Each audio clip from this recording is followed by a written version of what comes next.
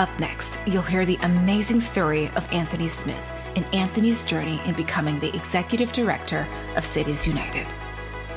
Cities United is a national network focused on helping cities work better with their communities to create a comprehensive public safety strategy. And not only does Anthony want to keep Black men and children alive, but create a space for them to grow by slowly investing in the prevention and intervention and move away from jails and detention centers. And it's only then Anthony believes we can start moving other community members that know how to keep the families safe, healthy, and hopeful. Enjoy the show.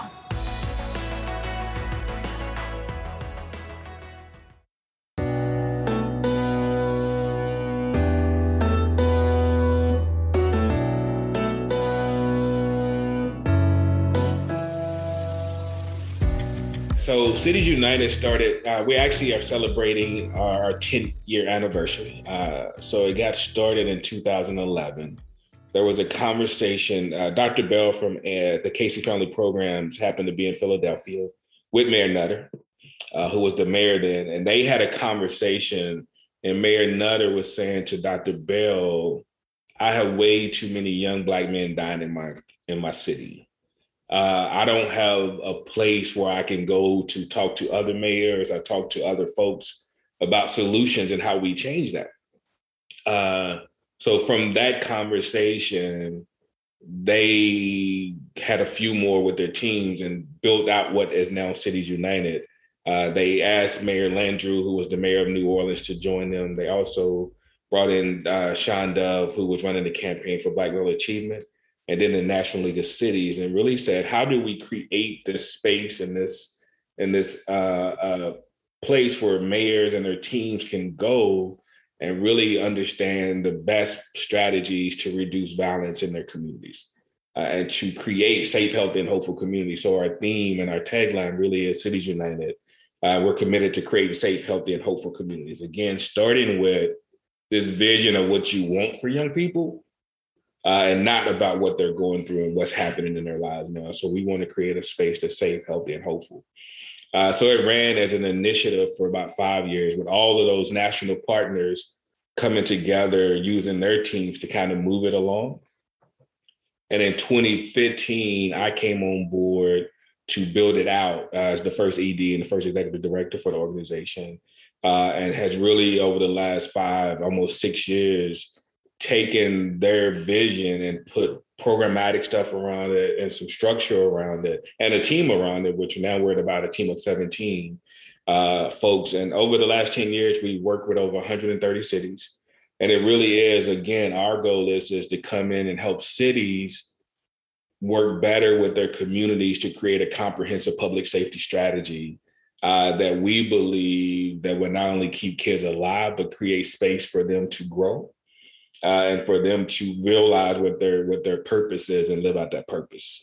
And we do that in partnership with cities because mayors and cities have convening power, but also have policy power, but also have their budget, right? They allocate the budget. So we can get them to really think about public safety in a different way. We believe that they will still invest in the prevention and intervention and not so much in law enforcement. And move away from the jails, detention centers, and law enforcement and start moving to the things that you and I and other community members know that really keep our families safe, healthy, and hopeful. Quality education, affordable and safe housing, access to livable wage jobs, great transportation to maneuver through the city, right? So all of those things that we know the communities have lacked is what we're asking mayors and their teams in the cities to invest in. So that we can see a different outcome for our people. I know that Minneapolis has been part of Cities United for a while. Do you remember where we sort of came in? Was it under Mayor Hodges? Yeah, it was under Mayor Hodges. And it was, I believe, when I came on in 2015, we had already decided to come to Minneapolis for our convening. We do an annual convening in 2016. So I think Mayor Hodges has been around since about 2014 is when she probably joined. Okay. So it came in under her leadership and we've been a partner ever since. And what are ways that you have partnered with the city? Like, how does it look just like on the ground? Absolutely. So a couple of things we've done. One, we've done when Mayor Hodges was in office, we came in and helped her think about her collaborative public safety strategy that she was putting in place. She called me one day and said, I've got $500,000 that I want to split between two communities, and I want to make sure that it gets to folks who want to do some upstream work over the summer that I've heard from my community, and they want to be a part of the public safety strategy. So we came in and helped her really build that out and helped her figure out the strategy to get money to community partners who wanted to do the work over the summer. We spent some time when Nicole, when she was there before she went to the state, really helping her think through her strategy as she was building out the violence prevention strategy before from Mayor Hodges' office. But over the last couple of years under Mayor Fry, we have been working in partnership with Sasha and the team and really helping her think through the build out of her office, but then also the strategy and her plan that she's going to be putting in place. So again, Minneapolis was one of the first cities with a youth violence prevention plan when you all had the blueprint out. Mm-hmm. So we believe that needs to be rebranded, updated, and really pushed back out to the community because you all were leaders in this work for a long time and have the potential to get back into that mode. So we come in and just serve as an advisor and help folks convene. But our main goal is to work with the city staff to help them be better prepared to work with community. Mm-hmm. The beauty about where you all now is y'all have a team of folks who were working at office who have really, really tight community relationships and can maneuver in ways that a lot of cities can't. But still, the stress of the murder of George Floyd and the other stuff has kind of made the office do other things that are part of public safety, but while still trying to focus on the task at hand. But this is why I wanted to talk to you because of everything that we've been going through and then the surge of violence, talking about compounded grief.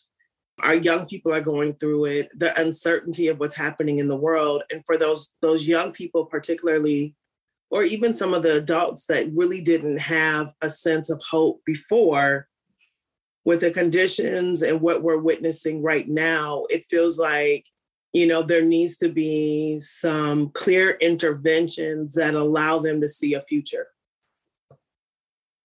Yeah.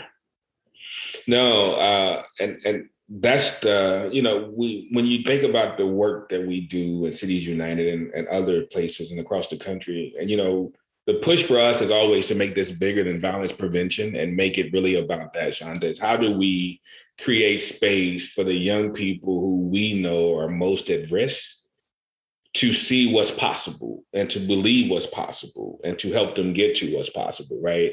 Because when we talk to folks, it's like it's one thing to keep people alive, but what are you doing to help them thrive and see a vision, right? Because we've not changed that yet, right?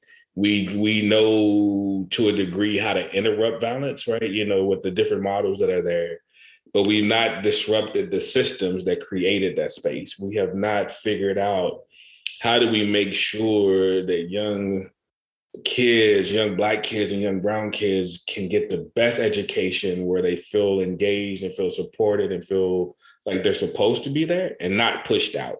Mm-hmm. Right? Because we've been watching the same things happen in the same communities at the same schools for decades, for centuries, right? In most neighborhoods and most communities we go into, folks can take me to the neighborhood that has experienced homicides and trauma over you, and they look the same no matter where you go. They had dealt with urban renewal, they had dealt with redlining, they have dealt with disinvestment. And then they can also point to me the same schools where kids don't get the best outcomes, right? So until we can shift those things, it's hard for me to believe young people are going to see themselves in the future. So why not live the best life I can now? Why not engage in things that I know that are going to make me happy now? Because I don't see myself in the future. Yeah. So as part of what you're suggesting here is that we do have good strategies to interrupt violence. What we don't have is hold on stopping the pipeline. Right? Right. That's it. Right. we don't have the prevention and intervention work figured out in a way that's inclusive of all, right? We have not figured out how to do a lot of the prevention and intervention work. It's mostly prevention work that would keep young people from getting into the cycle and the pipeline of violence. And we've been terrible at, once I decided that I've committed some stuff, I've done some wrong stuff, how do I then now come back in, right? We re-entry and restoration and restoring folks has been a bad process for us too, right? So I make a mistake, you want to hold it against me for the rest of my life? So I can't get a job, can't get school. So there's just all these things that we as a country have been so punitive about. And it starts in kindergarten when we can suspend you in kindergarten, right? We're already telling you that, you know, your actions have made you an outsider and outside of the realm. So therefore, and that continues on down the pike, right? So we just have not been able to, and I don't understand it. Well, I do understand, but we just not have been able to or willing to make this system work for everybody. Mm-hmm. Mm-hmm. And what do you understand about it? Like what? That the powers that be, the institutional racism, and the way this works is that it benefits folks, right? We've built industries off of not giving young Black and brown kids the right opportunities, right? We've got detention centers, we've got jails, we've got prisons, we've got a whole industry that's waiting to take them in because we have not figured out what's up. We've not been willing to figure out what's up front and face this country's racist policies that create these environments to happen, right? You know, here in Louisville, where we're headquarters and where I live, we have been fighting our school system to change their codes to say you would stop suspending elementary age kids, right? You will not suspend them, right? We would figure out another way to help get them back on track or whatever you want to call it. And there's still school board members who want that policy to stay the same as it is because they believe those kids deserve to be suspended from school. And instead of trying to figure out how they got to where they are, you just want to have a tool to punish them and not figure out how to help them. Right. So we have institutions that are ready to take them in and institutions that are pushing them out.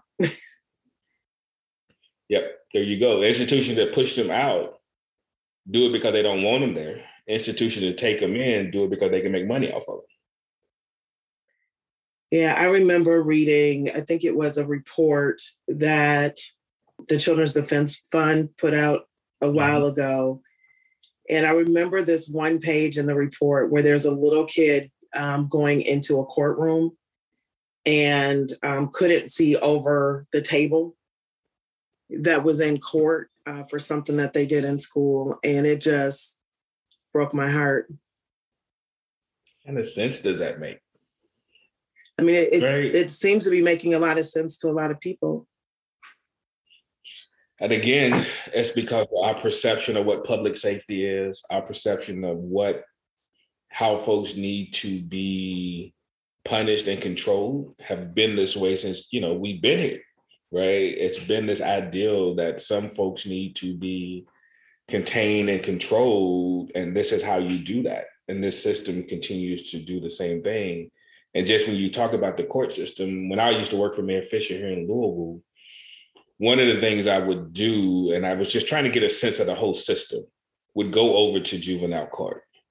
It would sit and watch the cases and watch young people and their families show up because when they had to, but hopefully still trusting in the system to do the right thing for their kids. And it never happened. Right? Or you would have parents who was like, I can't figure out what to do with my child. I need help. And then they take them to the court system and then it puts them in that pipeline. But really, I'm just asking for help. Right. And this is the only place I know to go to get help. Yeah. So when you were working with Mayor Hodges, I think that's when we met. Yeah. Because I remember the 250 that went to Cedar Riverside, and then I think it was Cedar Riverside and the North Side. Where Little Earth is. Or maybe it was Phillips. Yeah, you're right. It was Little Earth in Northside. Yep. And then Nicole Archibald, who's now worked for Mayor Hodges, and now she works for Commissioner Harrington. And then Sasha Cotton, who is the director of the Office of Violence Prevention. And then the blueprint was under Mayor Ryback, who I work for now, RT. And so we can see sort of the continuum.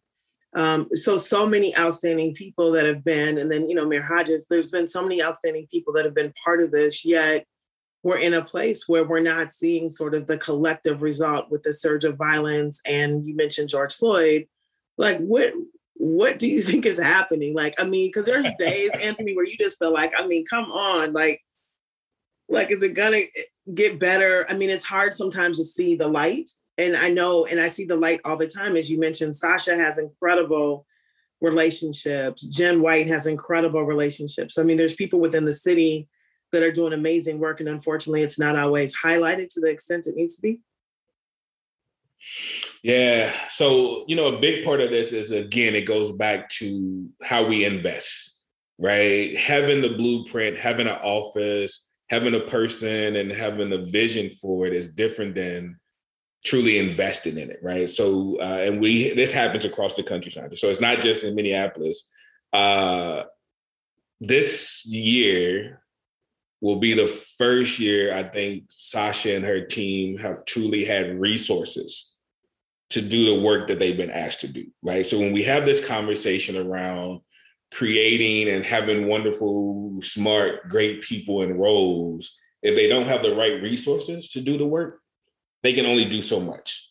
So Minneapolis has been in the forefront of this work, but has never truly been able to get the office and the folks in the community who are doing the work the dollars that they need to be as impactful as they could be. When you say resource, are you just talking dollars, or are you also talking support? I'm talking dollars and support. Okay. Right. So there's the dollars that need to happen that are very important, but there's also a level of importance that needs to be put on this work, which is another reason why we do this work with mayors. We need mayors to be out front every day, having a conversation about what this is, why it matters, and how it can be different, because their job is not to only talk to the folks who are most impacted by it. They need their business leaders, philanthropy leaders, hospital, university leaders to know that they have a role to play. So the mayor and other elected officials' job, in my opinion, is to get everybody else who don't think that this is their issue to make it their issue. But they also need to make sure that if they're going to ask a Sasha or a Jen or whoever to do this work, I got to get you the right resources. And I got to say to the rest of city government, you need to support this work. So if Sasha comes to Parks and Recs and says this is what she needs, y'all need to help her figure out how to get that done, right? So that political will's got to use its leverage to remove the barriers for things to happen. And I think all of the mayors that we just talked about saw this as an important thing and saw this as a issue that they needed to be talking about, but there was some other stuff that needed to happen. There's some stuff that needs to happen with their relationship with Metro Council.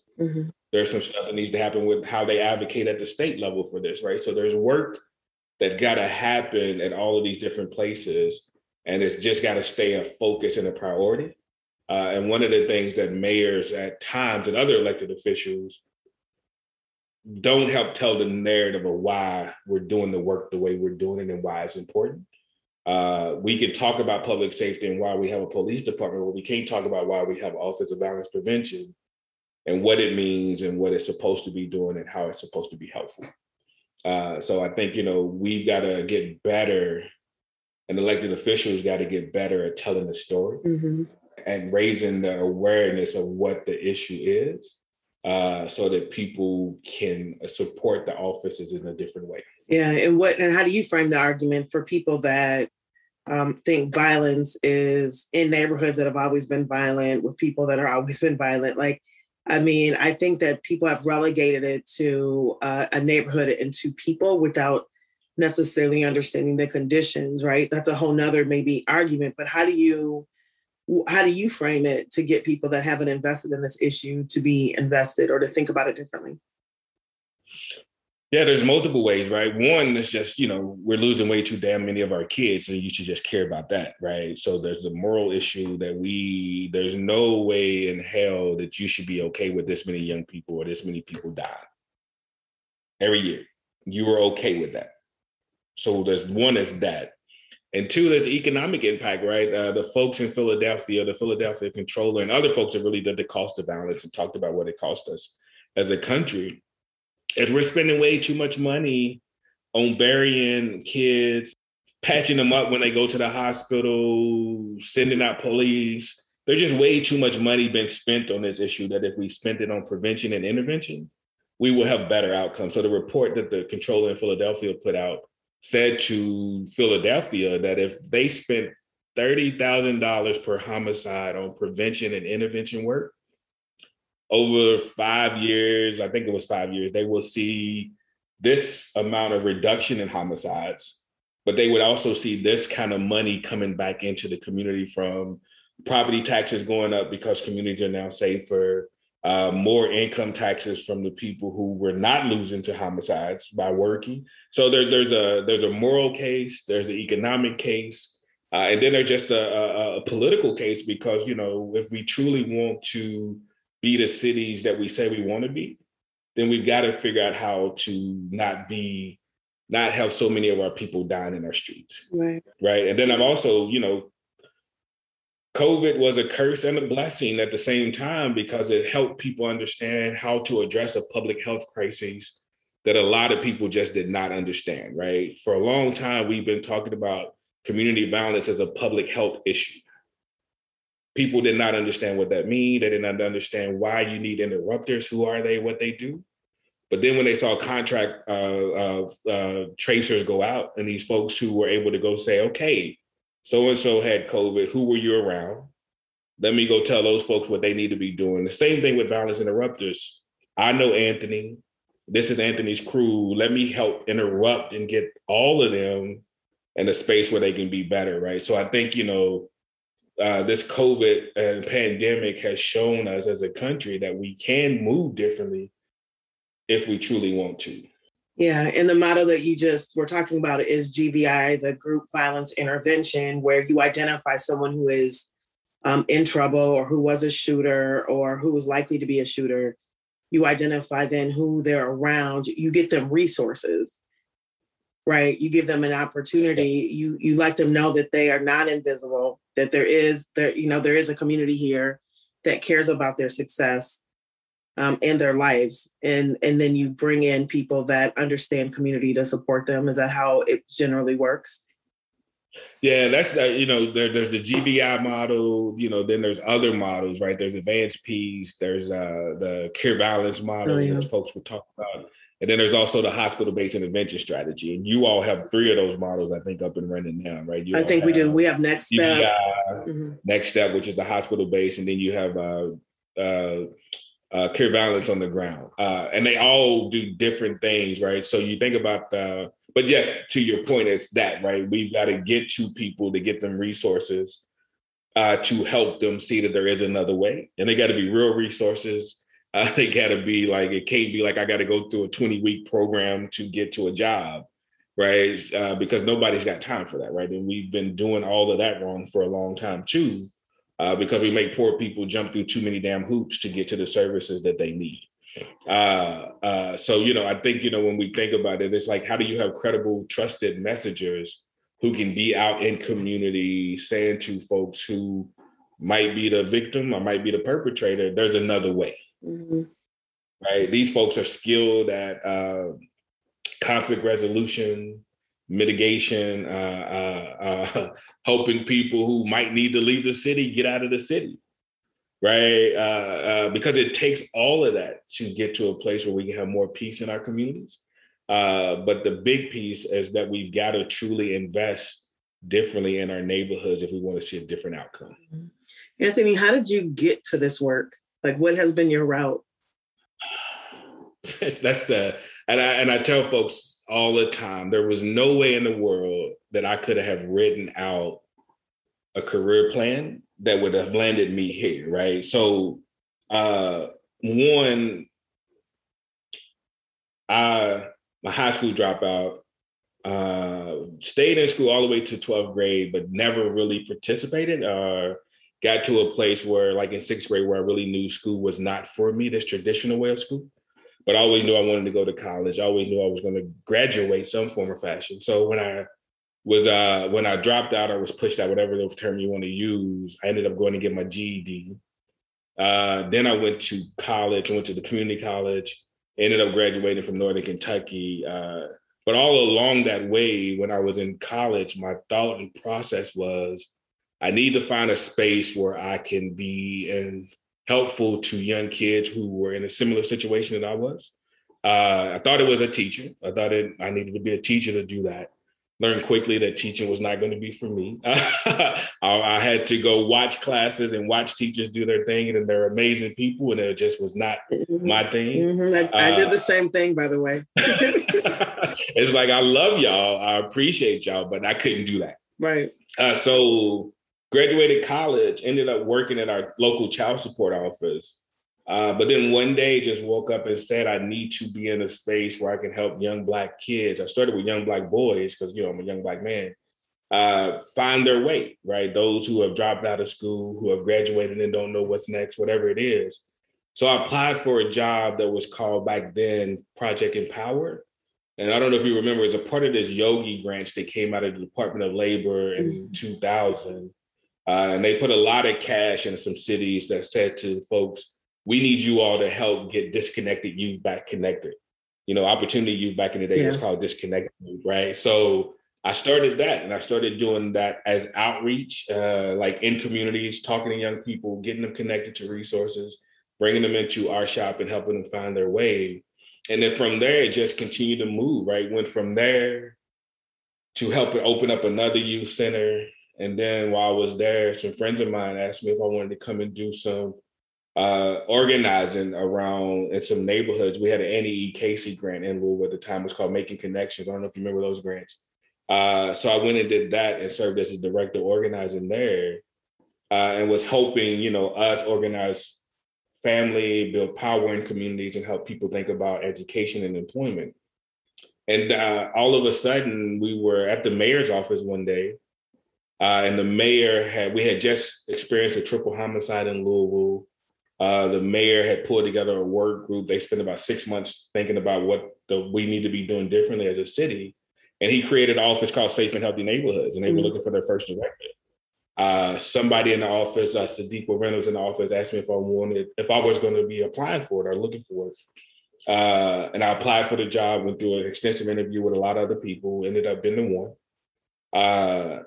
And that's, did that for 3 years. And then Cities United came along, right? One of the first things I had to do when I worked for the mayor's office was join Cities United, right? So it was sitting on my desk when I got there. The mayor said he wanted to be a part of it.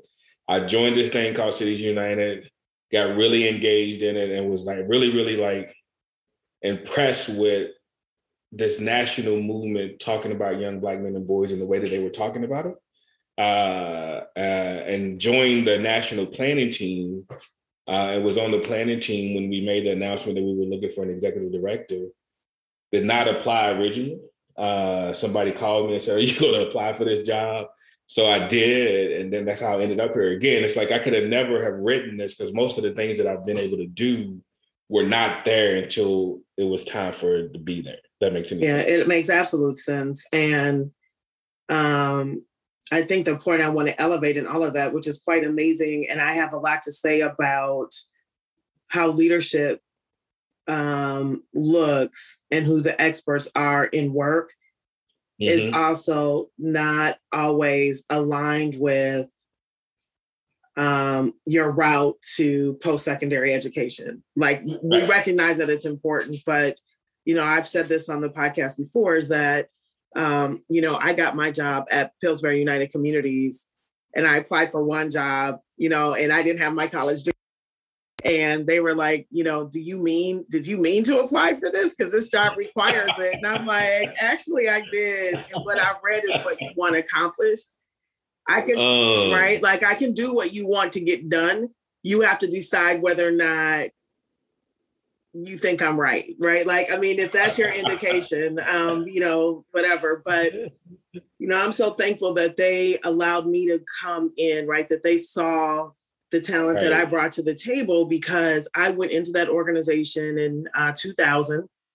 I became the CEO in 2011, and I was able to get my undergrad and my master's while I was there, right? Like, I'm not sure there was another environment that would have nurtured me. In my mind, I don't know if because it also allowed me to be the mom I needed to be.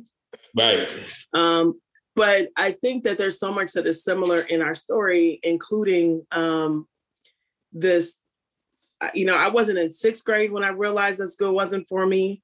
Mm-hmm. And I finished, like, I was real close to, like, the hell with it. But and I tell people I was smart. I just didn't appreciate always how things went down in the school. And so can you just talk about, like, how did you know that school wasn't for you in sixth grade? Yeah, so I appreciate all that too, Chanda. I think that's the thing, right? And when I look at leadership now in my role, it's not really about the papers. It's about you and the work, and can you get this done? To your point, I value education. I think it's important, but I also value work and ethics and, all of that good stuff. But I think, one, I'm really not good at structure in a way that's so rigid. And then two, I did not really truly see myself in any of the things that was happening at school, right? So I would walk into a space, see other kids who look like me, but not see us portrayed or talked about or engaged in a way that made me feel like this was a place that I was supposed to be, right? So when I got to a place where I could disconnect, still be in there, but disconnect enough not to get in trouble at home, except for when report cards came in. It's just that ideal of this structure and this movement in a traditional way just didn't work for me, right? And it was a thing that came out of me early. And my mom talks about it now. She's like, we used to fight about it, right? She's like, I knew you could get good grades because you did when I promised you stuff and when you needed stuff. But you was just so hard-headed about this thing called school that we had to get to a place where she had to get to a place. I didn't think I had a choice in any of getting to a place, that she had to let me grow and be who I was going to be and figure the world out. And having that kind of support made it easier too, right? To be able to say, okay, when they pulled me in on the last day of school, I think, when I was in the 12th, supposed to be in the 12th grade, when I had been in school for 12 years, and said, you hit 18, there's no real reason for you to come back. You only have this many credits. I did not feel like a rejection, because I think I'd already felt that throughout the rest of the time. Mm. It actually felt like a relief. Okay. Right. Where I don't have to do this shit no more. Right. I can go do what I think I need to do. And I was working at the time, thought I was making good money. I was working at Chuck E. Cheese. And the reason that that's important, though, is that I was at Chuck E. Cheese. I had turned 21, and they had this assistant manager's position open. And I wanted it. And they're like, you got to have a high school diploma or a GED to get it, right? So I walked out, when he got my GED. It was one of the quickest things I think I ever did, right? It's like back in the day, they make it harder now to get your GED. I had to go take the TABE assessment, pass that, and then they say, come and take the test, and I passed that. So it's like this, without me working at Chuck E. Cheese, I don't know how long it would have took me to get my GED, right? Because I was comfortable, but this ideal that I wanted more and always wanted more pushes me to move in that direction. And I think the thing that I take from my mom all the time is that she just has such a strong work ethic. And she was always in school, right? So she's a nurse, she's an RN, and she had always been in school my whole life, right? From LPN to RN to a BA. So all of these things that she kept doing, but all along working. So I knew it was possible, and I knew I was going to do it. but I just had to find my own way. And I think that's the struggle for me, is that we have created these pathways that we think all kids are supposed to walk along. And instead of trying to figure out how to help those kids who that doesn't work for, we try to force them to fit into it until they feel like they got to either drop out or we push them out. We're so mad at them, we just kick them out. When I was at Pillsbury United Communities, we authorized charter schools. And one of the things, so number one, we were probably one of the most criticized authorizers in the state. Wow. Because of the performance broadly of the students, right, on paper in terms of MCAs or whatever norm tests. But what I appreciated the most about our portfolio is that we actually came in at middle and secondary ed, which a lot of folks don't want to take a risk on kids that have already gotten so behind. We did have some elementary schools. I get that that's a little bit of a different case, but one of the schools that I loved them all, but I really loved high school recording arts. And there were other schools where really the school's goal was to get the kids like you were, that had already disconnected, that maybe even dropped out earlier, that maybe had gone back and forth to like a juvenile detention center. But to go get the kids that are disengaged, bring them into school, get them engaged. And in some cases, I mean, you're talking overage freshmen, right? 17 years old, reading at second, third grade levels. And what I think I wish more broadly people understood is the importance of those kids getting reconnected, right? That their inability to connect with school is not an indication of their brilliance. Right. And that those norm tests, like if they're coming and they're at a third grade level and they're advancing 2 years, a year, or they're making connections and they're no longer going to jail and they're getting on the right path, they may not get to a 10th grade proficiency rate, but we could get them very close, right? We could get them to a job, we could get them to be healthier and hopeful. And so this idea of these multiple pathways, because I think that sometimes it gets boiled down to, because I do think this fits into safety, right? The perception of safety, psychological safety, but that we have schools that either show up like cookie cutters, or we think that the alternative solutions to schooling are destroying another thing versus they're creating opportunity for other students that don't fit. For students that don't fit here is some options for you. It's not this or get out, right? It's this or this isn't working. We have some other solutions that might work better for you. No, absolutely. And I think that's the push and the way that we got to move, right? Because I think and the ideal that getting folks to this 10th grade level, to your point, right? I used to say when I did that work, we used to work with DODED and all these folks like that. And I used to say to employers and other folks, there's some kids who are not going to get there, but they are going to raise a family. They are going to have, and how do we make sure that they can participate? Yeah.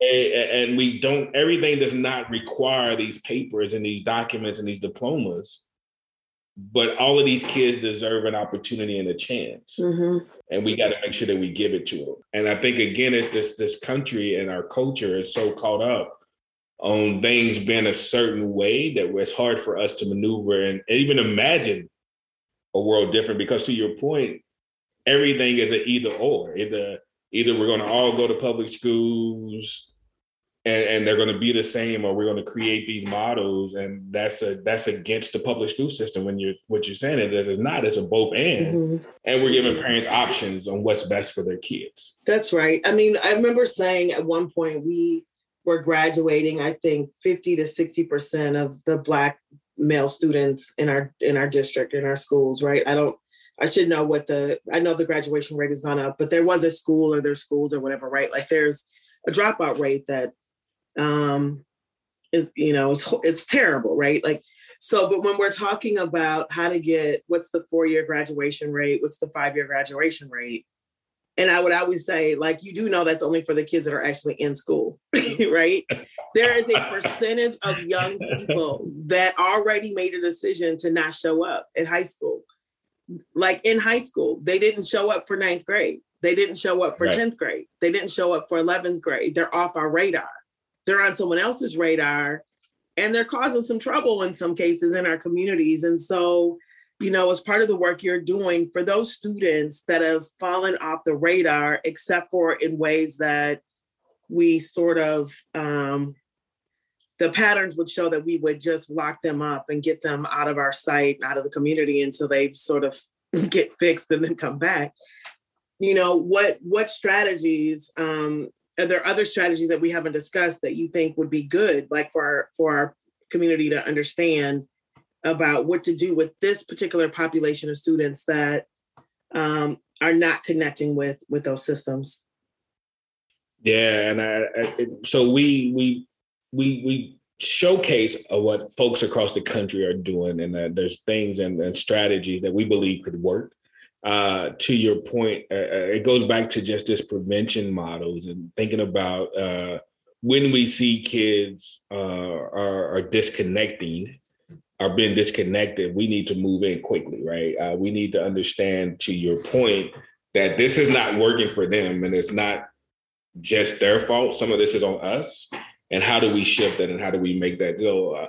I'm really big on adult ed. I think adult education is a value as a thing that we need to put more value on, because a lot of kids try to find their way back that way. But then there's a lot of stigmatism on getting your GED, right? And we've got to get over that, right? We got to get over that as a country, and as people who have GEDs. We got to understand that we had to work hard, just as hard, to get that as a kid who got their high school diploma. So I think adult ed, we need to refresh it. We need to think about it differently, and we need to bring it into the fold a whole lot more. I also think that we need to be clear about how we think about community colleges and technical schools, because I think they're such a foundational place for young people. And because we have so marketed that the four-year college is the way to go, a lot of our kids don't think going to a 2-year college or a trade school is going to make them just as successful as our value. I don't even know if successful, but valued as going to a 4-year school. So I think making sure that we have clear pathways for young people who want to go be a plumber, who want to do HVAC, because those are jobs that we need. That's a retiring field, and we need more people in that. Mm-hmm. And you got to let young people know that there's good money to be made there. And you can be your own boss, right? You can be an entrepreneur in those fields way more than you could by having a 4-year degree and going and work in the fields that we go work in. So I think how we talk about education and how we talk about what's possible and what the possibilities are has got to shift. But I also think, there's a program that Mayor Nutter put together in Philadelphia called Philly Core. And it helped young men and women who were turning home get back connected and get a job and get into places. I love Youth Build. I think Youth Build is one of the best programs out there. So I think those kind of programs just need to be more invested in, have more capacity to help our young kids find their way. And we got to be real clear that that's a road to success. And that alternative pathway is not a bad thing. It's actually a good thing for you, because this is better for you. Mm-hmm. So let's go get your GED and let's help you move along. And I talked about the program that I started with. It's called Project Empower and the Line Network. One of the things that I loved about what we were doing there is we were able to reconnect young people, give them a safe space to come and work on their GED, because we did it all under one roof, while also helping them find jobs, but also helping them find mentors. And we had a team of folks who really cared about each of those young kids. And then when that money goes away, because it was a grant, the city can't figure out how to keep that up and running. So we find, to your point, bright spots, and we find hope, but we don't fully invest in it, right? We tried for a little bit and then we let it go.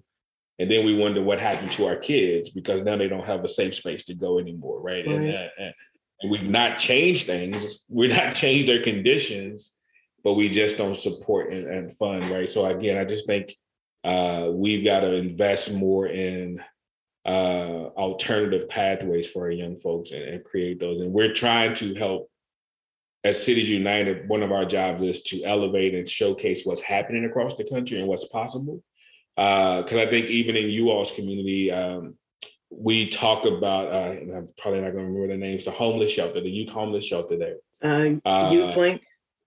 Youth Link, who I love, think they do amazing work. And they might be one of the few in the country that's like that. And we think, and because the youth population of homeless, unhoused young people is rising, we need more of those, right? So we when we came to Philadelphia, we took people there because they need to see it. And we need more of those, right? Because we've got young people who that's just a reality for every day. And if we don't have anything for them, then we're missing the boat. Yeah, Dr. Heather there is really outstanding. One of the thoughts that I had while you were talking about those pathways is a conversation that I had when I met Dr. Sharon Pierce, who runs our community college here. She's also a trustee on the Minneapolis Foundation board, but we had a really wonderful conversation that helped me sort of reframe a little bit the options. And she's basically saying that it's kind of like, if you're not good enough, smart enough, able to get your high school diploma, like I'm adding this, right? Then you go get your GED, like I'm adding this piece. But that, then if you're not equipped enough and ready enough for your 4-year degree, then you go get a 2-year degree, right? And so there's this value chain in the options that have the kids that do choose those options to feel less than, right, the folks that chose the 4-year. And then within the 4-year, if you go to Harvard, and then it's different than if you go hit, right? Like there's all these value choices in here. But what she was talking about is that there are educational pathways that look very different, right? Especially post high school. Like there's there's even high school choices, right? PSEO, taking college courses while you're in high school, just doing high school, going the GED route. But once you get out of it, you have choices that are actually very fluid when you become an adult, right? So you can start out with a 2-year and go to 4-year. You could start with 4-year and say, I want to go back and get this a certification. You get a certification. Now you want to go get a business degree. Like they're just very fluid choices that help you advance on your own pathway. And all of them should be viable options. And we should know that as we go, as we mature, as we see what's coming up in our lives, we make different choices about how we want to opt in. And I think the judgments around those choices can sometimes interfere with people choosing them. Yeah, absolutely. And I love the way you just laid that out. Because if we were able to say that to a young person, think about in the 9th grade, you showed me all of these pathways without your value judgment on them, right? And said to a young person, when you graduate high school, you have all of these options, right? Yeah. We just need to get you through this part so that you can go take advantage of all of those things, right? That's where you get the hope, right? That's where you get the vision. That's where you get, I can be any of these things. And I think part of it for me, when I think about pathways, it's like I'm saying to our community colleges and other places, put some numbers on that so people can see, right? If you get this certificate within 3 to 5 years, this is what you can be making. Mm-hmm. Right? Because money is a value for us, right? Money is a thing that we need to have to survive. So if you're telling young people, like they just started this new program here with our gas and electricity place, Louisville Gas and Electricity, where they got a 10-week linesman training. Mm. And they're saying to these young people that if you go through this, you can come out making 65 to 100K. In 10 weeks. And it's only going to cost you $8,000 to get through it, where there's also money that can pay for it to get you through it. But because we don't talk to our young people about all of these possibilities and taking risk and being open to, things that might seem foreign to you, we won't have too many young Black kids that's a block away from the college where this is happening showing up. Yeah, look, I have this. So my 18-year-old Rylan is in an HVAC apprenticeship program right now. And my son, Malik, his air conditioning went out at his house. We tried to go the traditional route. They were cutting up with us a little bit. So we called Kevin Lindsay, who owns an HVAC company, to come and fix it. He shows up that day, comes the next day. Rylan goes to just observe. I don't know why he was over at the house or whatever. By the end of the day, Kevin had invited him into an apprenticeship program, right?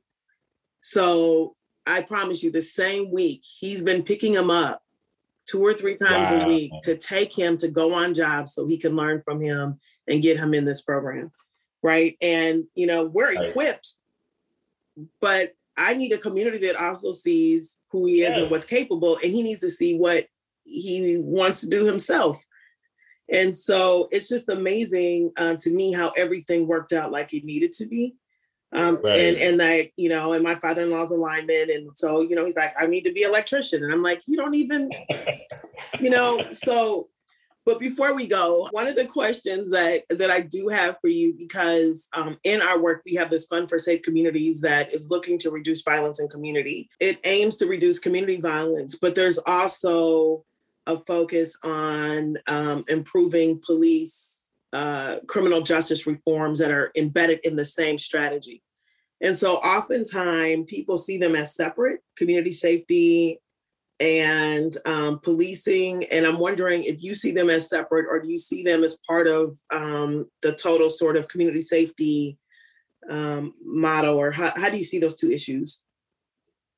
Yeah, I think they're, because of where we are and the nature of where we are. Now, if you were asking me to develop a public safety structure and model without having anything that I have to work with, like if you just came to me today and say, hey, we never had a public safety strategy ever in the country or in the world, would police be a part of that? I don't believe so, and I don't think so. Or the way that we see policing today, they would not be.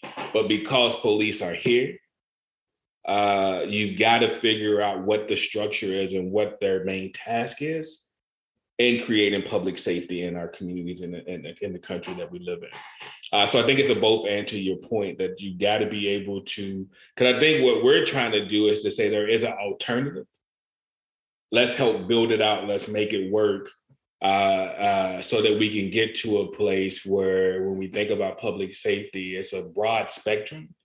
And police have their role to play, community have their role to play, and all other sectors have their role to play.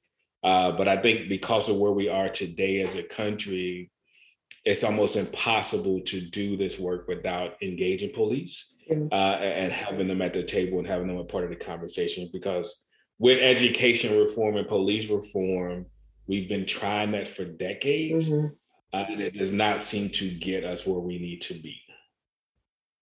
So I just had a moment in my head, which was, we talk about alternatives to policing, but really I think what we're talking about is an ecosystem that comes together to improve community safety, right? Because some of, like, having proper mental health services, having schools that work, having all these things are part of an ecosystem, right? That allows for people to move through life in a way that is more equal, safer, respectful, inclusive, you know, all of these things, right? And so even the alternative is like this or this versus having things work together towards the same end. Yeah, and I think part of that, though, too, has been real clear on what the function of policing is, and getting them to understand that they need to move differently. They need to be better. They need to be more just. They need to do all of those things so that folks can trust them to be a part of this system, right? Because right now, in Black and Brown communities, the trust of police is so lacking that it's hard for folks to even have a public safety conversation that includes them. And they're so caught up in their stance of what it is they do and who they are. And this is as a collective. There's individuals in all of these things that see the world different, but as a whole, police believe that that's their main responsibility, right? That that's what they do. And they believe the other stuff don't work So it's like we've got to get to a place where we can to coexist, but coexist in a way that we all have the same view of what public safety is and how we get there. Mm-hmm. Right? Because in the way I think about it, the more we invest in prevention and intervention work, the more we invest in all the things that we talked about, the less need we would have for police. Right? So then what do they do and who do they become? Do we still put aside all of the money that we put aside every year for policing if they're not being used as much? Yeah. Right. So there's this whole ideal of how do we shift our mindsets around what public safety is, I think will help us get to a new place. Yeah. I mean, I think any sort of change management will say, though, it will cost more money before it costs less money. And I think people want it to cost less money before we have a full infrastructure build out. Right. What a complicated time we're living in. By the way, I was really looking forward to coming to the annual meeting that you pulled together in Louisville because I needed to go see that Muhammad Ali. and COVID really got my whole year out of pocket. So we're just gonna have to schedule a meeting here where we can do some work together and do it at the Ali Center. Can we please do that? I'm like, I just knew I was gonna be there. I told my daddy and everything, and I was like, oh man. So are you guys are going to go back to the sort of the annual gatherings? Yeah, so we're looking at doing it this year. We're going to be doing it in partnership with Denver. It's going to be kind of a hybrid. The team, the board, some of our young leaders will be on the ground, but the rest of it will be virtual, depending on what this new Delta variant do and other stuff. So the goal now is to kind of do a hybrid model. And hopefully in 2022, we'll be able to pull everybody back so that we can come back together. But we're waiting to see what this COVID does and how the world responds. And if we can get more people to get vaccinated and get their shots. Yeah, I got a couple in my home team that is, my body, my rights. I'm like, okay. My two older boys are that way. My younger son, looking at them both like they crazy. I know. I mean, I'm doing my best. If folks want to learn more about your work, where would they go find more information about Cities United? They can check us out online, citiesunited.org. Social media, we're on platforms, I think, at Cities United. And they can check us out on all three of those. I think we're on Facebook, Instagram, and Twitter. Mm-hmm. So they can check us out on all those platforms. And they can always email me at anthony@citiesunited.org with any questions they have as well. But, we're always looking forward to catching up with folks. Good deal. And as we wrap, I just want to make a plug for people that are interested in this work to actually go and check out the website and the social platforms. I know, me attending that annual meeting was the launch of our advisory committee for our Fund for Safe Communities. I invited the young men that went on that trip with us from the city, including my son Malik, to become advisors on that committee. And their voices have spoken so loudly in their expertise and knowledge on this. But being in that room focused on how do we reduce violence and improve safeties for Brown and Black communities was something that is very rare to be part of a community of people that is reflective, that can talk about the problem while being completely respectful of the community and the people. It just lightened my whole heart on a topic that is really, really heavy, right? To be part of a community that's focused on making sure that we all survive and thrive is quite remarkable. So thank you for your leadership. And I appreciate you being in this conversation with me. Thank you. I appreciate you. We really enjoy our partnership, not only with Minneapolis, but also with you and the amazing people who we got to meet through Minneapolis. So really appreciate this. And that's Anthony Smith from Cities United and our host, Chanda Smith-Baker. If you're interested in sponsoring this podcast or looking for ways to do more, please contact me. You can find my information on our website at minneapolisfoundation.org. Thank you to Sarah Gillen for making our artwork and copy for this episode. And thank you to Darlene Benjamin for coordinating and making this conversation happen. This is Supat Kienitz from the Minneapolis Foundation. Thanks for listening, and I'll talk to you soon.